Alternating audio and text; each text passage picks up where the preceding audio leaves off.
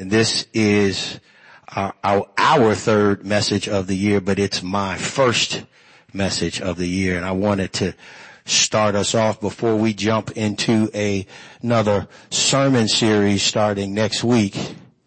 I wanted us to have what I would describe as a New Year focus message. Amen. Something the Lord laid on my heart so many months ago, through our time in men's Bible study. And I had something in my phone that said unpreached message. And I was, praying about what he wanted me to preach on and talk about. And this is what it is. And so let's read these words as they are recorded in Esther 5:9-14. Haman went out that day happy and in high spirits. But when he saw Mordecai at the king's gate and observed that he neither rose nor showed fear in his presence, he was filled with rage against Mordecai. Nevertheless, Haman restrained himself and went home. Calling together his friends and Zeresh, his wife, Haman boasted to them about his vast wealth, his many sons, and all the ways the king had honored him and how he had elevated him above the other nobles and officials. And that's not all, Haman added. I'm the only person Queen Esther invited to accompany the king to the banquet she gave, and she has invited me along with the king tomorrow. But all this gives me no satisfaction as long as I see that Jew, Mordecai, sitting at the king's gate. His wife Zeresh and all his friends said to him, have a pole set up, reaching to a height of 50 cubits, and ask the king in the morning to have Mordecai impaled on it. Then go with the king to the banquet and enjoy yourself. This suggestion delighted Haman, and he had the pole set up. May the Lord add a blessing to the reading of his word for the edification of our souls. Amen. I want you to turn to somebody and say, the pursuit of happiness. Turn to somebody else and say, the pursuit of happiness. Amen. You may have your seats. The pursuit of happiness. We hold these truths to be self-evident, that all men are created equal, that they are endowed by their creator with certain unalienable rights, that among these are life, liberty, and the pursuit of happiness. Those are probably some of the most famous or most popular or most known words, particularly in this country, but maybe even in other countries, the preamble of the Declaration of Independence. It doesn't just stop there, and I just want to read a little bit further. It says that to secure these rights, governments are instituted among men, deriving their just powers from the consent of the governed, that whenever any form of government becomes destructive to these ends, it is the right of the people to alter or to abolish it and to institute new government, laying its foundation on such principles and organizing its powers in such form as to them shall seem most likely to affect their safety and happiness. Amen. Amen? No, not amen. We have gotten it wrong and twisted from the start. But when you put it in the document where you are outlining all of the reasons you're getting ready to overthrow the British government and you're declaring your independence, one of the three things that it says is fundamentally we have to be about the businesses. It's about life, it's about liberty, and it is about the pursuit of happiness. And we should be able to have revolution and abolish and eradicate any government that is going to deny us one of those rights, and anything that it seems most likely that's going to affect our safety and our happiness. But the question is, with all declarations, particularly declarations of independence, but any declaration, anything that you hear, it has to be washed through and it has to be looked through the lens of Scripture. Amen. So the question is, it's not what did Thomas Jefferson and the founding fathers declare, but what did Thomas Jefferson and the founding fathers declare that God is willing to support and stand behind? Amen. And so that's what I want to talk to you about today, this pursuit of happiness. Because if you want to talk about being endowed by the Creator with a right to life, yes to life. The Bible would say what? Yes to life. Deuteronomy 30:19 says it this way. This day I call the heavens and the earth as witness against you. This is Moses talking to the children of Israel, that I have set before you what? Life and death. Blessings. Come on, somebody help me. Blessings and curses. Now choose what? Life, so that you and your children may live. He says, I've set before you a choice, and the choice, and again, I've told you many times, God is pro-choice. He wants you to choose life. So the Bible is about life. The Bible is a supporter of life. And to say that you have an unalienable right to life, God would say, yeah, Ezekiel 33:11 says, say to them, as surely as I live, declares the sovereign Lord, I take no pleasure, come on somebody, in the death of the wicked, but rather that they turn from their ways and live. Turn from your evil ways. Why will you die, people of Israel? He says, I'm not interested in you dying. I'm not interested in you having death. I'm interested in you having life. Matter of fact, in John 10:10, Jesus says, I came that they might have life and have it more abundantly. Yes to life. Yes to liberty. Galatians 5:1 says this, stand fast therefore in the liberty wherewith Christ hath made you free, and be not entangled again with the yoke of bondage. And so Galatians, the Apostle Paul is saying, listen, I want you to stand free in the liberty that you have. You've been freed from sin. Don't be in bondage to it again. In verse 13 of Galatians 5, he says, for brethren, ye have been called unto liberty. Only use not that liberty for an occasion of the flesh, but to love and serve one another. He said, now that you're free, I want you to serve and love. I want you, actually, he says in Romans, again, now that you're free from sin, I want you to become what? A slave to righteousness. Amen. You've been a slave to sin. Now that you have liberty, enslave yourself, if you will, to righteousness. And then in 2 Corinthians 3:17, it says, now the Lord is the Spirit. Amen. Is that Spirit. And where the Spirit of the Lord is, there's liberty. We 2 for 2, y'all. Life, liberty, and the pursuit of happiness. No. The Bible is not interested, and God doesn't appear to be interested in your happiness. Not over some other things that we'll get to, amen? But the pursuit of happiness, as our brother Tim has already told us, happiness comes from happenings. Amen? Again, let me say that. Happiness comes from happenings. And if you are not in right relationship with God, when you experience happenings that make you happy, you are likely to face 3 problems. Amen? You're likely to face 3 problems. Get ready.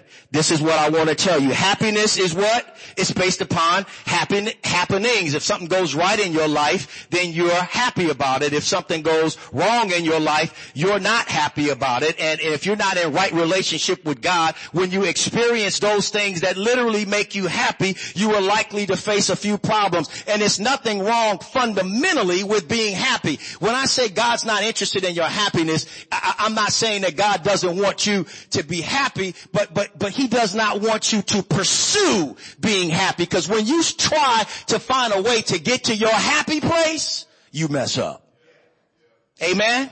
And so let's talk about the 3 problems that you'll face when you try to pursue happiness. Because again, you got to think about a pursuit is something that you're going after. It's a goal. It's something that I want to say is almost off in the distance that you're striving for. Amen. And again, you think about how we're supposed to keep in focus Jesus Christ. It's like when we have this great cloud of witnesses looking unto who? Jesus, the author and finisher of our faith, who for the joy set before him despised the cross and is shamed and is set down on the right hand of God. And so in that verse in Hebrews 12 is saying, look, Jesus is your focus.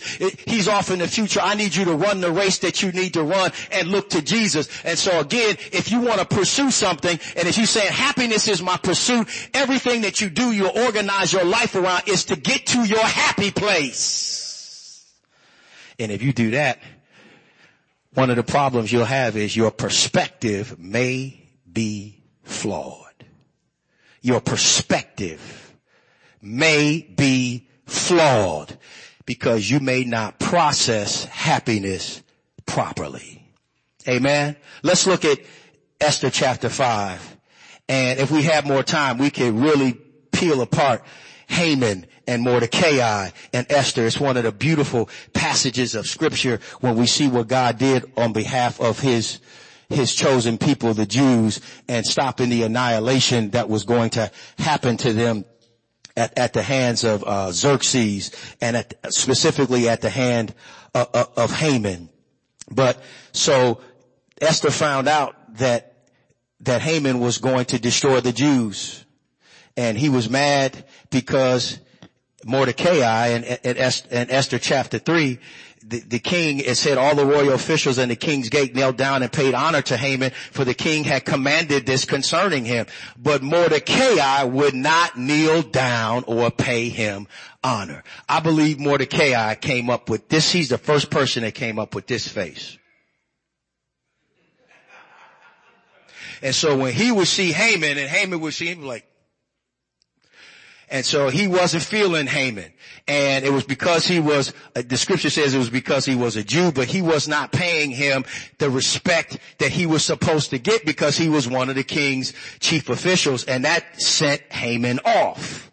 Okay? And so he devised a whole plan to destroy the Jews. And Mordecai asked Esther to help. And that's when you get that beautiful passage of scripture in Esther, verse 15 of chapter 4, that says, and Esther sent this reply to Mordecai, go gather together all the Jews who are in Susa and fast for me. Do not eat or drink 3 days and 3 nights, and I and my maids will do the same. When this is done, I will go to the king, even though it is against the law. And if I perish, I perish. And so she did what she needed to do, and she said, I want to have a banquet. And I want to invite you, and I want you to invite Haman. And so the king and Haman went to this banquet in verse 5 that Esther had prepared, and they were drinking wine. The king asked Esther again, now what is your petition? It will be given you, even if it's up to half the kingdom. And she said, do me a favor, let me not tell you right now. I'm going to prepare another banquet for you tomorrow. Then I will answer the king's question. And so after having the banquet with just the king and the queen and himself, the scripture says in verse 9 that Haman went out that day happy and in high spirits. He was happy and he was in high spirits. And so the problem, though, is you see him being happy, you see him being in high spirits, but when he saw Mordecai at the king's gate and observed that he neither rose or short fear, he was filled with rage. Nevertheless, the scripture says in verse 10, Haman restrained himself and went home. Here it is, calling together his friends and Zeresh his wife. Verse 11 says, Haman boasted to them about his vast wealth, his many sons, and all the ways the king had honored him. And he said, and that's not all. I'm the only person Queen Esther invited to accompany the king to the banquet she gave. So again, your perspective may be flawed if you don't have the right relationship with God when you experience things that make you happy, because then you become vulnerable to boasting, you're vulnerable to pride, and you're vulnerable to glory stealing. Amen. And you start to take upon yourself, and you start to think more about yourself than you should. Amen. You start to think this is all because of me. This is exactly that God warns the children of Israel about in Deuteronomy 8, when he says, I want to make sure that when you get into the land, and you get the gardens, and you get the vineyards, and you get the fruits and the vegetables and everything that I'm giving you, you might have a tendency to say it is by my might and the power of my hand that I got these things. And God said, please don't get it twisted and start defrauding me of my glory. But when you don't have a relationship with God and you can get to a place where you're happy because you've accomplished something and it's great and you got a new promotion on your job and your book sale has taken off or your career is going well and you're starting to get callbacks or you're starting to do this or that and the sales are rolling in and you start to believe that when you're happy it's because of you. It makes you vulnerable to tell everybody else, have you seen my latest press clippings? Have you seen that I'm the salesperson of the month? Did you see I just started a new business? My stuff is on fleek. I'm doing it. I'm doing it. You didn't know? You didn't know? Oh, it's all about me. And as a matter of fact, I was just at a banquet with King Xerxes and Queen Esther and nobody else was there but me. That's how tight my stuff is right now. And he was floating on air. Matter of fact, this is probably the theme song that was playing when Haman was walking around. That's what you want to do.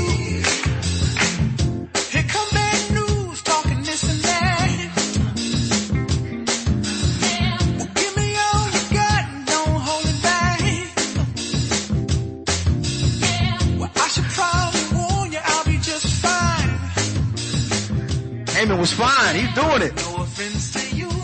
He came out of that banquet like this. Here's why.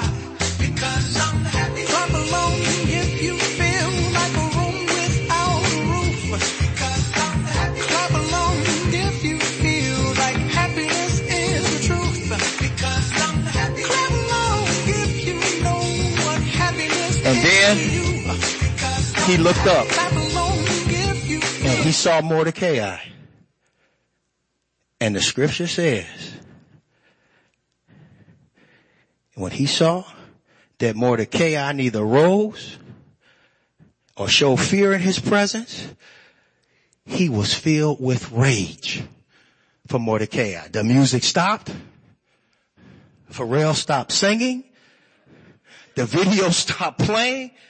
He couldn't coordinate any of his steps anymore. He was like, wait a minute, but I'm supposed to be happy. But I see Mordecai and Mordecai has given me the look that we all give that I believe he came up with, which is this.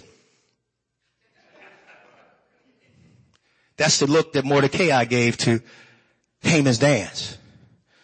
And that becomes the second problem that you and I will have with pursuing happiness. Not only will your perspective be flawed because you'll be vulnerable to boasting, vulnerable to pride, vulnerable to glory stealing. You have to understand your position in happiness can be fleeting.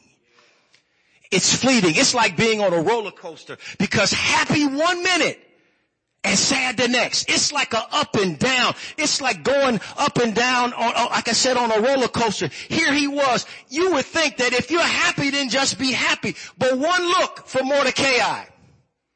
One look, and all of a sudden he's filled with what?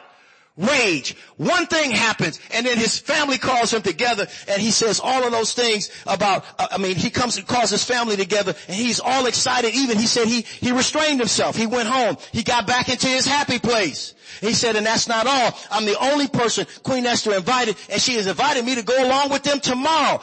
But all this gives me no satisfaction as long as I see that Jew Mordecai sitting at the king's gate. In a time where if you have the right relationship and everything's good, you should be able to get to your happy place. But Mordecai got him out of his happy place.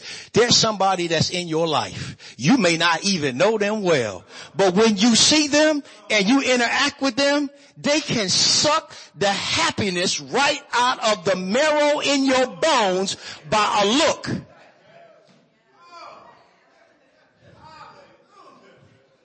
From a distance. They can suck it off from Facebook, from Twitter, from Instagram.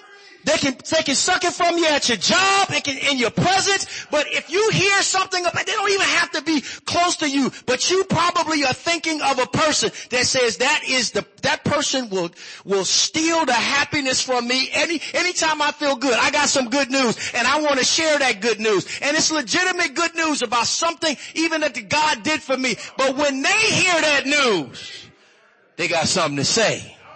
It's a little different. And you be out of your happy place. Just that quickly. Because you have to understand, you may be easily moved from your happy place because happiness is transitory. Too many things have to go right for you to be happy. And if one thing is out of whack or upsetting, it'll wreck your happiness. I don't know how many times that Kim and I have plans. Plans like I'll call them romantic plans, and she's not even home yet. And it's like, we're going to go out to dinner and we're going to do this and that. It's all going to be a great evening. But somehow between when she leaves work and she comes home, depending on who she has talked to, if she walks into the house, I know the happiness is gone and the plans have gone with them. It's like, who did you talk to? Who was it? Was it Kristen?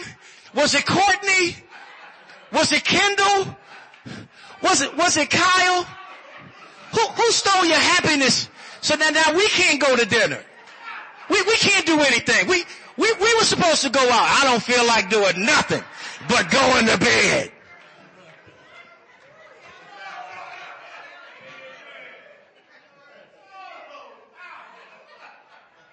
I wish I could just take her phone and just lock it up. Yeah, just take it, because that news is coming constantly.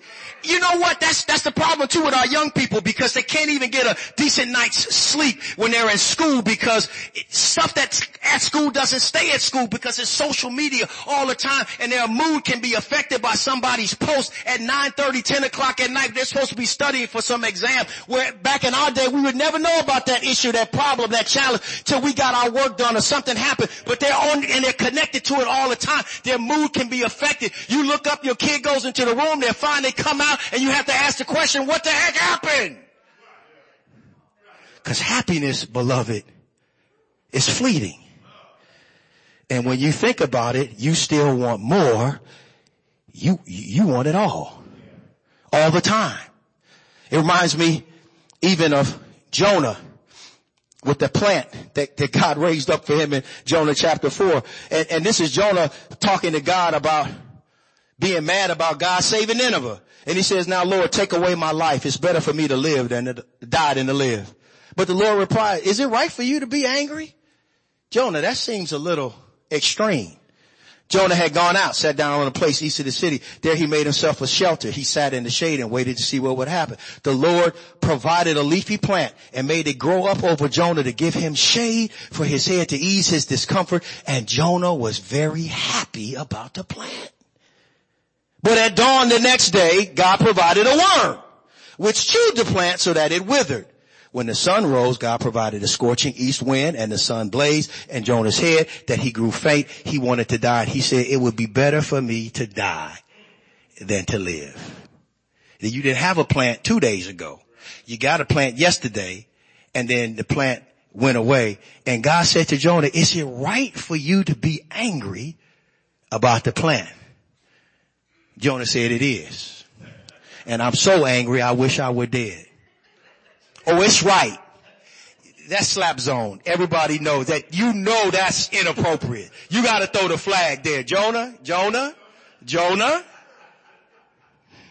But Jonah said it is right, because I was happy and now I'm not happy. But you have to understand that happiness is fleeting, and you're easily moved from your happy place. And there's certain people that can push your buttons, certain situations, certain circumstances. And the problem is, if you are always thinking about and pursuing your happy place, then you're going to come with this third problem. And this third issue is your plans will be faulty. Amen. Your perspective may be flawed. Your position can be fleeting, and your plans will be faulty. What do I mean by that?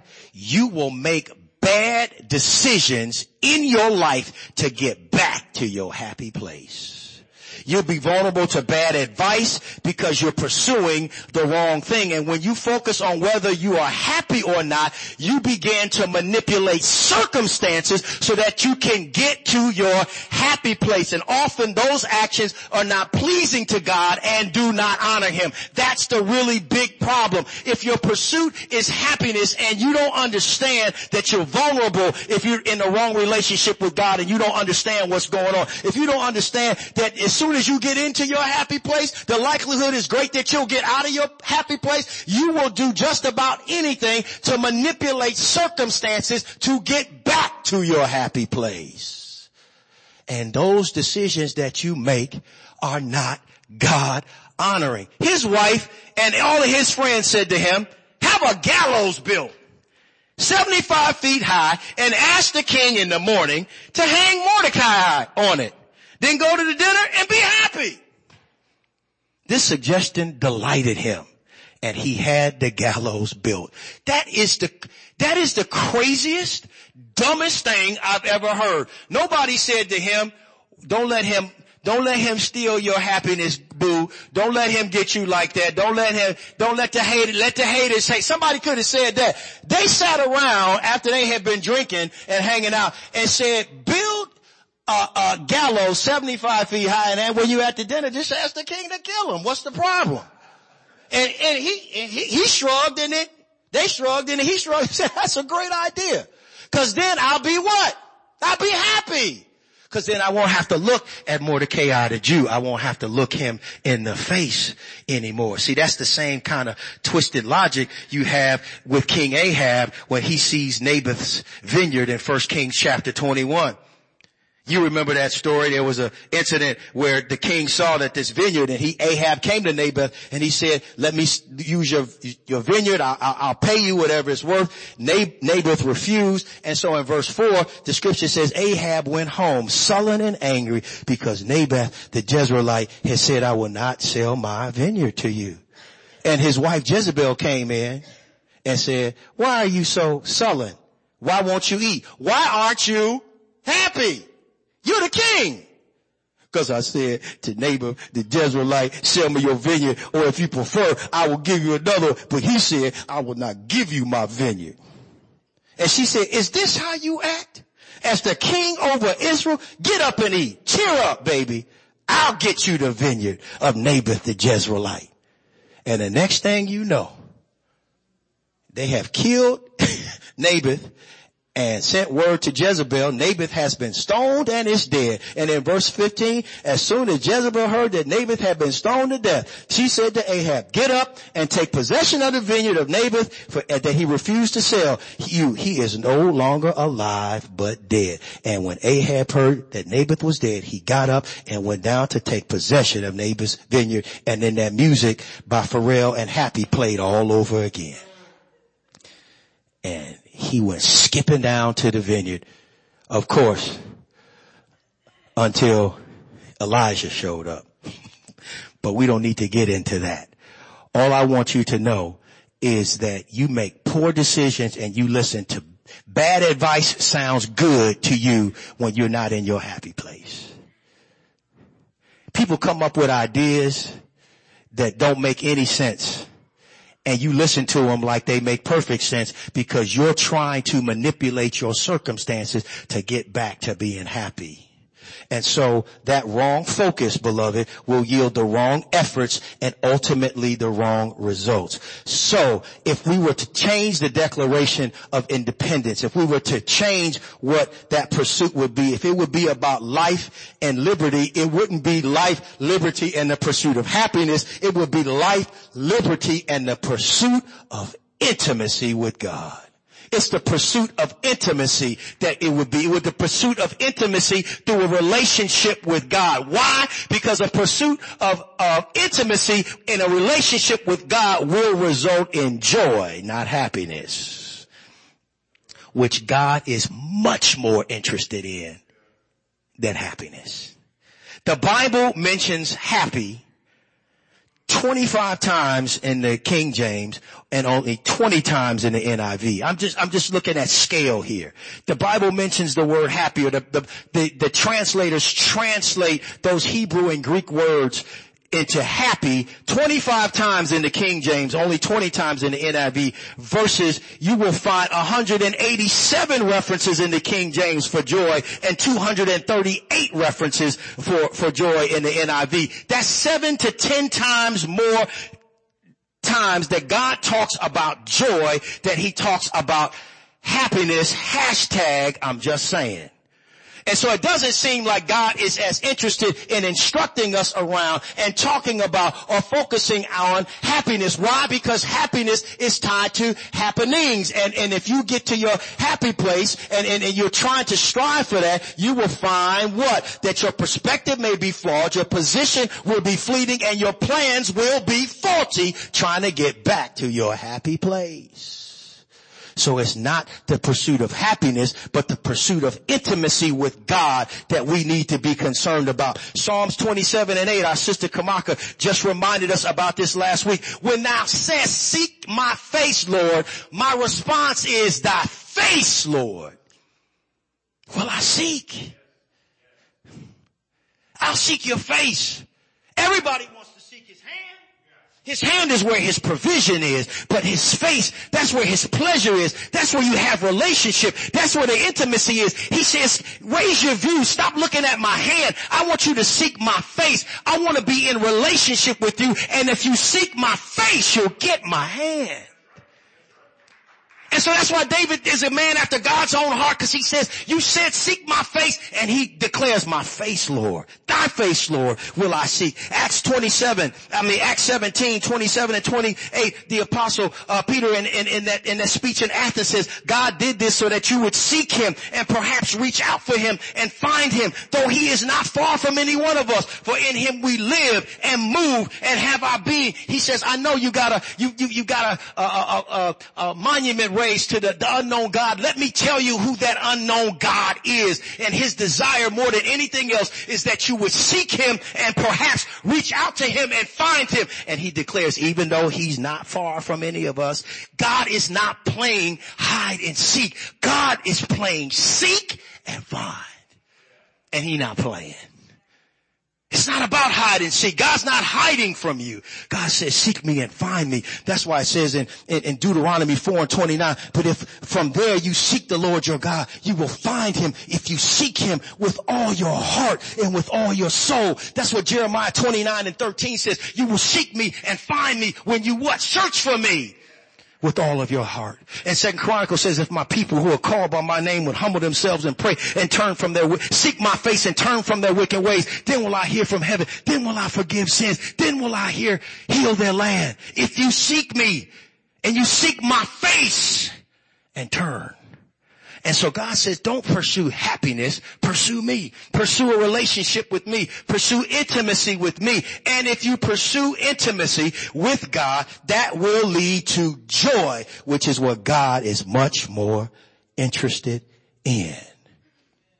And even happiness is truly derived from fearing the Lord and walking in his ways. Because Psalms 128:1-2 says this, blessed is everyone that feareth the Lord, that walketh in his ways. For thou shalt eat the labor of thine hands. Happy shalt thou be, and it shall be well with thee. If you really actually, quietly want to get to a happy place, the scripture says, I even have some advice for you around that. If you're going to pursue the wrong thing, at least do it for the right reason. Blessed is everyone that feareth the Lord and walking in his way. That's the only way really to be happy. That's how you can stay in the happy place. And so again, it's not about happiness, it's about joy. So I just want to tell you 3 things about joy. I told you 3 problems with happiness. Let me show you 3 things about joy to get you excited about the fact that intimacy with God is the pursuit. It's life. It is liberty, but it is the pursuit of intimacy. It's not the pursuit of happiness. Because that pursuit will lead to joy. And here's 3 things about joy. Joy is derived from God. You can't get joy apart from God. It's derived from God. That's why Psalms 5:11 says, but let all those that put their trust in thee rejoice. Let them ever shout for joy because thou defendest them. Let them also love thy name and be joyful in thee. You will find joy because the joy comes from putting your trust in God. Romans 14:7 says, the kingdom of heaven is not about eating and drinking. It's not about meat and drink, but it's about what? Righteousness and peace and what? Joy in the Holy Ghost. John 15:11, so beautiful, the passage that we know where Jesus says, I'm the vine, you are the branches. He that abideth me and I in him, the same bringeth forth much fruit, for without me ye can do what? Nothing. And that's why it says, and he goes on to say in John 15:11, these things have I spoken unto you, that my joy might remain in you, and that your joy might be what? It might be full. I want you to have full joy. And if you abide in God, and you abide in Jesus Christ, and you abide in the vine, that's the only way you can have abounding joy. That's one of the benefits of abiding. Amen. And we've broken down that passage before, and we won't do it here, but that's one of the benefits of abiding in Jesus Christ. You get to have abounding joy. He says, that's why I'm doing this. These things I've spoken unto you, that my joy might remain in you. Well, how will it remain in you? Because you remain in the vine. My joy will remain when you remain. You stick with me, I'll stick with you, and I will give you abounding joy. Your joy will be full. You'll have full joy. So it's derived from God. And as we've already been kind of previewed to understand, but I want to say it here directly, not only is joy derived from God, it is literally detached from circumstances. Joy and circumstances don't have anything to do with each other. Joy is joy because joy is based upon relationship, which is it's uninterrupted. And if we abide in him, we get abounding joy. Amen. And so it doesn't matter what's happening in your circumstances. You can still have joy. That's why 2 Corinthians 6:10, the apostle Paul can say, I'm sorrowful, yet always rejoicing, poor, yet making many rich, having nothing and yet possessing everything. Then he goes on in chapter 7 and verse 4 says, I have spoken to you with great frankness. I take great pride in you. I am greatly encouraged. In all our troubles, my joy knows no bounds. He said, I've been shipwrecked, I've done this, and all of this has happened to me, but none of the circumstances that are adverse in my life have anything to do with my joy. My joy remains, my joy is full, my joy abounds because I am in Christ. That's all that. Sorrowful yet rejoicing. How does that even make any sense? It only makes sense because you abide in the vine and you get your joy derived from God. It's detached from circumstances and it's developed through faith. May the God of hope fill you with all joy and peace as you trust in him, so that you may overflow with hope by the power of the Holy Spirit. That's what Romans 15:13 says. Philippians 1:25 says, convinced of this, I know that I will remain and I will continue with all of you for your progress and joy in the faith. You want to develop your joy, develop your faith. You want to understand that you want your joy to be uninterrupted, then abide in the vine. Don't move. Don't try to cut yourself out. Abide in the vine. Let Jesus abide in you and you abide in him, and you will realize that your joy is derived from God. It's detached from circumstances and it's developed through faith. Amen. Matter of fact, the whole book of Philippians, every chapter, the whole entire book is all about joy. There's no book in the Bible that's about being happy, but you got a book in the Bible in Philippians that's all about joy. Chapter 1 is joy through suffering. Chapter 2 is joy through serving. Chapter 3 is joy through strengthening. Chapter 4 is joy through sharing. It's all about joy. Joy is the goal. Joy is the end result of the pursuit of a relationship with God that leads to intimacy. Intimacy with God is what he's interested in. That's what the Bible speaks about. That's what the Bible focuses on. Joy. And in 2020, you don't need to be pursuing happiness. That's out. That's played. That's so 1776. We need to update our declaration, not of independence. It's a declaration of dependence. A dependence on God that does not change. Remember, happiness is based on happenings. Joy is based upon relationship. Two of our favorite artists have two songs that I want to combine. Al Green talks about love and happiness. Frankie Beverly talks about joy and pain.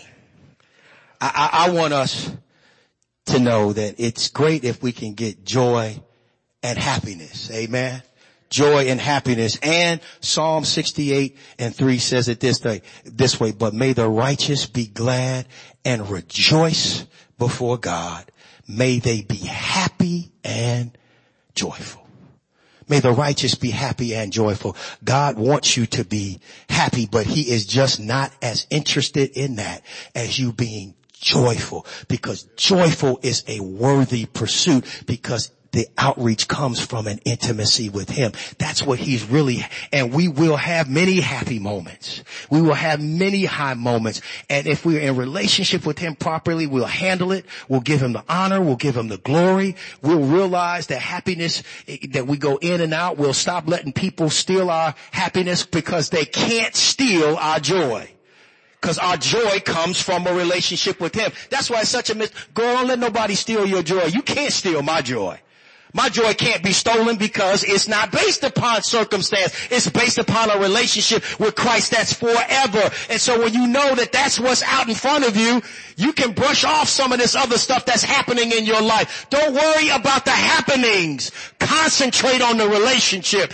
God in 2020 wants you to pursue him.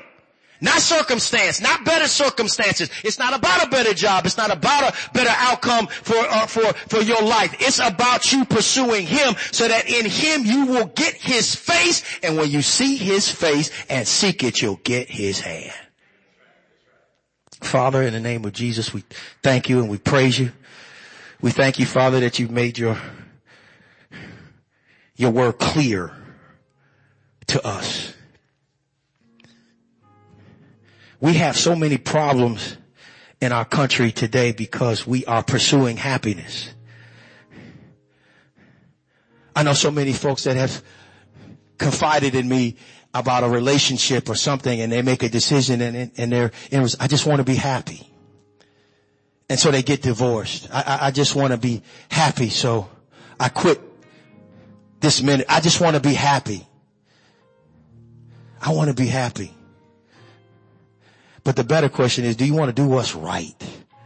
Do you want to do what God desires that you do? Do you want to stand fast in your life and in your liberty and let God use you? Because if you just simply ask a question, will this make me happy or not? You'll ask the wrong question and you'll get the wrong result, and you will have the wrong effort.